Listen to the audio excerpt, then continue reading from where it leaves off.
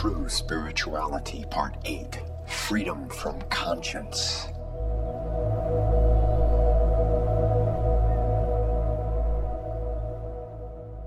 Up to now, we've been considering freedom from sin's power to hold us down and keep us in bondage to things and attitudes that harm us.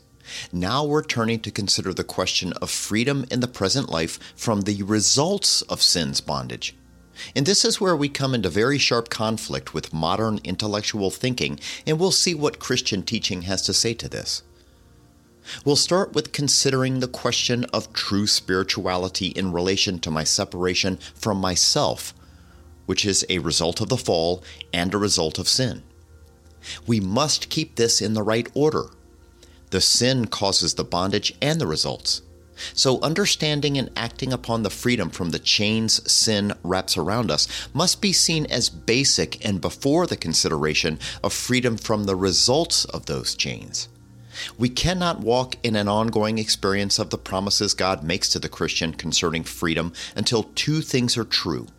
First, that we are truly Christians, and second, that we are acting upon the Bible's teachings concerning freedom from sin's power to hold us bondage. That's why the first several sessions covered what must be the basis for what we're going into now. Christianity teaches certain things as objectively true or as propositional truths. What are these facts that must be objectively true? First is the objective reality of a supernatural view of the universe and the reality of salvation in the sense Jesus and the apostles teach as recorded in the Bible. Behind this truth, there stands an even more basic truth, the existence of a personal, infinite God who created man in his image. And since we have been created by him in his image, there is a reality to the concept of human personality.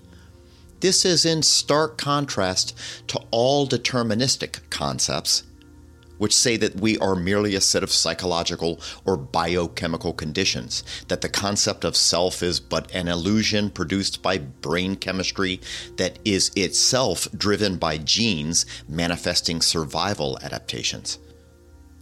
The third thing to be understood pertains to the human dilemma. The Bible's answer is that the dilemma humanity faces is moral. The basic problem of the human race is sin and guilt, a real moral guilt, not just guilt feelings, and a real moral sin, because we have sinned against the perfect God who is there. Sin and guilt aren't simply due to certain psychological limitations, but really are moral. Man is truly guilty before a holy God who exists and against whom we have sinned. Apart from reality as outlined here, the hope given by the Bible in the totality of Christian teaching concerning freedom from the power of sin over us is but an illusion. Let's talk for a moment about issues of conscience. Being conscious of my sin should not lead to some form of perfectionism as if a Christian can be perfect in this life. The Bible does not teach this. But there is an even more subtle form of this, which is that we can be perfect for the moment, since our lives are lived moment by moment. But this can discount the fact that there very well might be sin in my life that is not known to me or that I am not necessarily conscious of. This the Bible teaches. For instance, even in a moment when I really feel as if I am acting in the way prescribed in the Bible's teachings, there still may exist motives or ambitions deep within my heart that are off target and yet are somehow buried in my own thinking or deep within my consciousness. Of course, we all have times when we know full well that what we are saying or doing looks good on the surface, but there exists ulterior motives that we cannot deny. But because of and since the fall, we have habitually fooled ourselves all the way into the deep recesses of our subconscious and conscious nature. The more the Holy Spirit puts his finger on my life and presses deeper into the core of my being, the more I understand that there are deep wells to my nature. Modern psychology has dealt with these under the terms unconscious and subconscious. Though the philosophy behind modern psychology is often fundamentally wrong, at least from the standpoint of the biblical concept of anthropology, it is certainly correct in pointing out that we are far more than merely that which is on the surface. We are like the iceberg, 1/10 above and 9/10 below. In light of this, it's easy to fall prey to fooling ourselves into thinking that we can be perfect in terms of all quote-unquote known sin at any given moment. If I say I can have freedom from all known sin at any given moment, then it's fair to ask the question, what do I know? Experiencing the Holy Spirit wrestling with me over the decades of my life that includes the ups and downs, the victories and the struggles, I am more and more aware of the depths of my own nature and the challenges posed as a result of the fall of humanity. Man is separated from himself. I am separated from myself. Apart from the presence of God within me on the basis of the finished work of Christ on the cross and my trust in him, I cannot even fully know myself as I truly am to be known. This speaks to one of the fundamental aspects of the human dilemma, which is separation from God, from others, and even from himself. We also must understand that the gospel is the message that since the fall, everything is now under the covenant of grace, covenant being an agreement or relationship between parties that is based upon promises to keep the terms of the agreement or relationship. Grace being favor that is undeserved.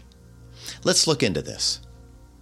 The original covenant of works, which can be viewed as the arrangement between God and those he created bearing his image, to whom he charged with specific tasks and requirements, be fruitful and multiply, tend to the garden, do not eat the fruit of a certain tree, was destroyed by the deliberate free choice of Adam and Eve.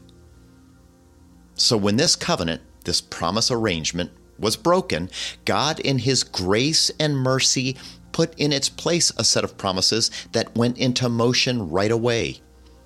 The human race was given the promise of the future work of the Messiah. In Genesis chapter 3, we read of God addressing Adam, Eve, and the serpent. Speaking directly to the serpent, God says in verse 15, "And I will put enmity between you and the woman, and between your offspring and hers. He will crush your head, and you will strike his heel." This is the first announcement of the gospel, with the serpent representing Satan and the woman representing Mary, the mother of the Messiah, who would deliver a mortal blow to the head of the serpent, even as he, the Messiah, was struck. This prefigures the death of Christ as the means by which the serpent and what his efforts have produced are finally crushed. Jesus and the apostles taught that by faith in him, all the benefits associated with the perfect life he lived are laid to my account, just as my sin, guilt, and shame are laid upon him on the cross. The following two passages from Paul's letter to the Colossians speaks to this. "Once you were alienated from God and were enemies in your minds because of your evil behavior. But now he has reconciled you by Christ's physical body through death to present you holy in his sight, without blemish and free from accusation." Colossians chapter 1, verses 21 and 22. "When you were dead in your sins and in the uncircumcision of your flesh, God made you alive with Christ. He forgave us all our sins, having canceled the charge of our legal indebtedness, which stood against us and condemned us. He has taken it away, nailing it to the cross." Colossians chapter 2, verses 13 and 14. What this means for us now is that everything rests upon the finished work of the Lord Jesus Christ on the cross, not upon ourselves, not in ourselves, as if we are able to muscle our way through to perfection. Therefore, if there is any real victory in my life, it isn't to be thought of as my victory or my perfection. It is always Christ's perfection, his victory and holiness that is applied to me and laid to my account. So even as I begin thinking and growing in terms of my sanctification, which has to do with the power of sin in my life, it is always the Holy Spirit, the agent of the Trinity, applying Christ's work in my life so that I can become more and more like him as I go on. There is another aspect to this that bears mentioning. In certain of the earliest Christian creeds, which are statements of beliefs, like the Apostles' Creed, and catechisms, which are teaching summaries of Christianity's basic principles, there is the emphasis that we sin daily in thought, word, and deed. That's true because of our fallen human natures, but even this can be distorted into something that is a bit off target. One way that can take shape is to allow the development of a mindset that takes somewhat of a casual or even apathetic view of the issue of sin in our lives, as if my failures are inevitable no matter what, so might as well just go with the flow and don't be too hard on myself. This Jesus and the apostles do not teach. The Bible teaches that as I count on Christ's victory for my salvation, I will also trust in Him the very best I can, day to day, even moment by moment, to enable me, by the power of the Holy Spirit within me, to bring glory to Him for victories won as I navigate this present life. Shouldn't I be determined to allow Him to produce victories in the battles I am engaged in every day? That's how the concept of the Christian life as one of an active passivity takes shape. Remember, it's not my efforts that produce the fruit of God's Spirit within me that then goes out into the external world, but it does involve an intentional submission to Him in the form of practicing the basic disciplines taught by Jesus and the apostles. Reading, thinking deeply about, and then trying to live out what you read in the Bible. Praying to the Father as your Father, joining together with other Jesus followers to encourage, build up, and serve shoulder to shoulder, heart to heart, in doing things that help those in the community around us in authentic ways. Practicing these disciplines is critical in the effort to arm ourselves in the battle to wage war against sin in our lives. An issue that comes into focus in this battle is the distinction between temptation and sin. Christ was tempted in all the ways we are, yet He never sinned. In Hebrews 4:15 we read, "For we do not have a high priest who is unable to empathize with our weaknesses, but we have one who has been tempted in every way just as we are, yet He did not sin." The Bible is also clear that just because we are tempted, we do not have to follow through with the sin. Paul writes in 1 Corinthians chapter 10, verse 13, "No temptation has overtaken you except what is common to mankind, and God is faithful. He will not let you be tempted beyond what you can bear, but when you are tempted, He will also provide a way out so that you can endure it."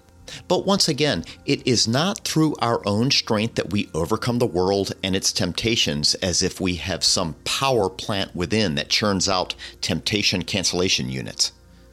The overcoming is the work of the Lord Jesus Christ through the indwelling presence of the Holy Spirit.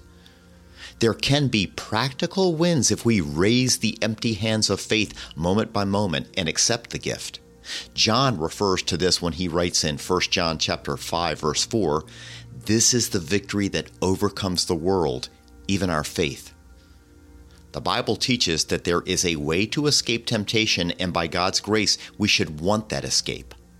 But the Bible is also very realistic. It is not romantic, as in some idealized sense of how things are supposed to always go for someone who has truly been born again through faith in Jesus Christ. The Bible deals with realism, with what I am as a human being, still subject to very real aspects of the fall of humanity. When I stumble, there is a way back, and it is nothing new to us who believe. The basis of getting up off the floor and back on the path moving forward is holding tightly to the proper view of what the blood of Christ, the finished, once-for-all, completed work of Christ upon the cross in space, time, and history means for me today, every day. And the first step getting back to my feet onto the path is not new either. No one can become a Christian until he acknowledges he is a sinner. A person accepts Jesus Christ as Savior on the basis of accepting a view of himself as a sinner in need of saving. And 1 John chapter 1, verses 4 through 9 makes plain that the first step in the restoration of the Christian after he has sinned is to admit to God that what he has done or is actively struggling against is indeed sin.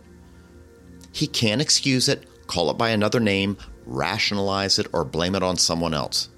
He must acknowledge it as sin and be remorseful. Note what John writes in this passage. We write this to make our joy complete. This is the message we have heard from him and declare to you. God is light. In him there is no darkness at all. If we claim to have fellowship with him and yet walk in the darkness, we lie and do not live out the truth. But if we walk in the light as he is in the light, we have fellowship with one another, and the blood of Jesus, his Son, purifies us from all sin. If we claim to be without sin, we deceive ourselves and the truth is not in us. If we confess our sins, he is faithful and just and will forgive us our sins and purify us from all unrighteousness. One of the sure signs that you are a Christian is experiencing the heavy hand of God upon you in loving chastisement when caught up and involved in some sort of sinful behavior. This is an unavoidable aspect of the Christian life, since we will not reach perfection this side of eternity. And as his adopted children, God loves us too much to allow us to settle into patterns of behavior, thought, and speech that are sinful, since sin leads to chaos and death in relationships with him, others, and self. The Bible teaches that a sure indication that one is a child of God is when there's a sense of conviction, pangs of conscience, if you will, that compels us to move away from sin in repentance, which is correcting course to get back on the right heading. Heading where? Toward the ideal that is Jesus Christ. The writer of the book of Hebrews puts it like this in the 12th chapter, verses 9 through 11. Moreover, we have all had human fathers who disciplined us, and we respected them for it.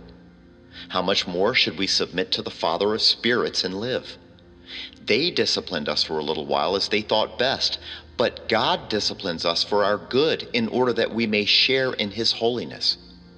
No discipline seems pleasant at the time, but painful. Later on, however, it produces a harvest of righteousness and peace for those who have been trained by it. Acknowledgement and confession of sin involves the willingness to own my specific sin as sin, which, as we have talked about, is missing the mark, being off target in terms of what we were created to be and do. It is agreeing with God about who we are, with our primary relationship being first with him, which then extends out into all other relationships with others, with self. And it is through the work of Jesus Christ on the cross, taking hold of or appropriated by faith, that the reconciliation occurs, creating a new reality for me, since I am, by virtue of the new birth, a new creature. The Apostle Paul writes in 2 Corinthians chapter 5, verses 17 and 18, Therefore, if anyone is in Christ, the new creation has come. The old has gone. The new is here. All this is from God, who reconciled us to himself through Christ and gave us the ministry of reconciliation. There are implications attached to being this new creature, a person adopted into God's family who is now filled and empowered by the Holy Spirit. As a new person, I am not able to continue deliberately walking in darkness and have an open fellowship with him who is only light and holiness. This is not possible. It is something that is the antithesis of God's external law, his character, and what he is. How can we say we have fellowship with him if we deliberately walk in that which is the antithesis of himself? In the unity of the Bible's teaching, this is exactly what follows from the central biblical teaching that God really exists. He is a personal, infinite God, and he has a character. He is holy. This stands at the very heart of the matter. If this is what God is, the God who exists, and if I have become his child, should not one expect that when I have sinned, when I have done what is the antithesis of his character, I must go back to him as a person and say that I'm sorry? God is not a doctrine, or an abstraction. He is a person who is there. Remember, this isn't about being perfect and sinless in this life, which is not possible, but it is acting on an ongoing compulsion to take measures to practice those disciplines that will train mind, body, and soul to approach life in the manner taught and exemplified by Jesus Christ and the apostles. This involves the willingness to examine ourselves, our habits, our thought lives, and what it is we are most valuing as indicated by all the metrics associated with that. How am I allocating my life resources of time, talent, and material possessions? Am I willing to sacrifice for the good of others by actually giving money or donating some of my blood, sweat, and tears in the effort to help? Let's revisit the parallel doctrines of justification and sanctification, that is, between becoming a Christian and living the Christian life. The first step in justification is for me to acknowledge that I am a sinner who is worthy of judgment and cannot save myself. The first step in living the Christian life, my sanctification, is for me to acknowledge that I cannot do it in my own strength or in my own goodness. And the first step of restoration, getting back on the path, after I have given in to temptation and sinned, is the same thing. I have to acknowledge that my specific sin is sin. There are not three different principles, but the one principle in three places, because I'm dealing with the same God and basically the same problem. But neither in becoming a Christian nor in bearing fruit as a Christian is the first step enough on its own. In all three situations, I must then raise the hands of faith for God's merciful gift in that place. So when I, a Christian, have sinned, it is only the finished work of Jesus Christ in space, time, and history that is enough. It is only the blood of Christ that is sufficient to cleanse my sin. And it is only upon the basis of the blood of Christ that the stain is removed. It is by bringing the specific sin under the blood of Christ by faith. We can't do it ourselves, but neither are we robots or puppets.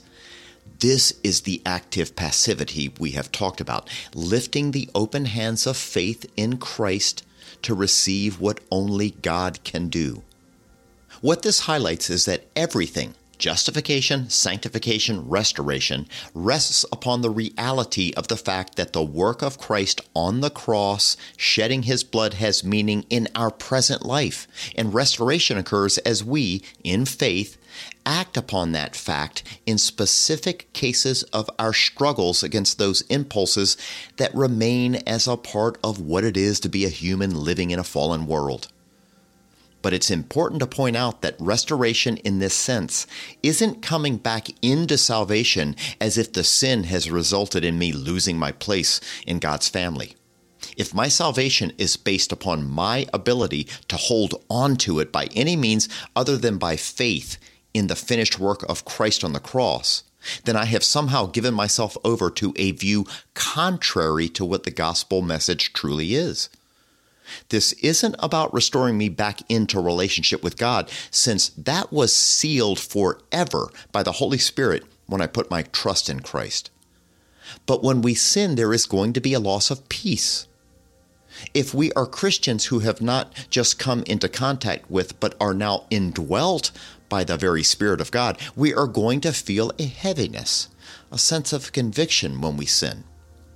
King David refers to this in Psalm chapter 32, verse 4, when he writes, "For day and night your hand was heavy on me."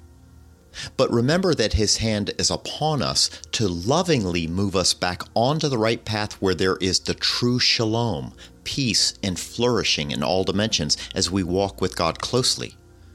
So restoration has mainly to do with my understanding of the blood of Christ having meaning for me in my present life, and that what he has done for me in history on the cross should be an animating force in my life. I should be consciously acting upon the fact that although my weaknesses and failures should not be taken lightly and excused, neither should they be cause for me to fall into despair, self-hatred, and or fear that I am some lost child to be disowned.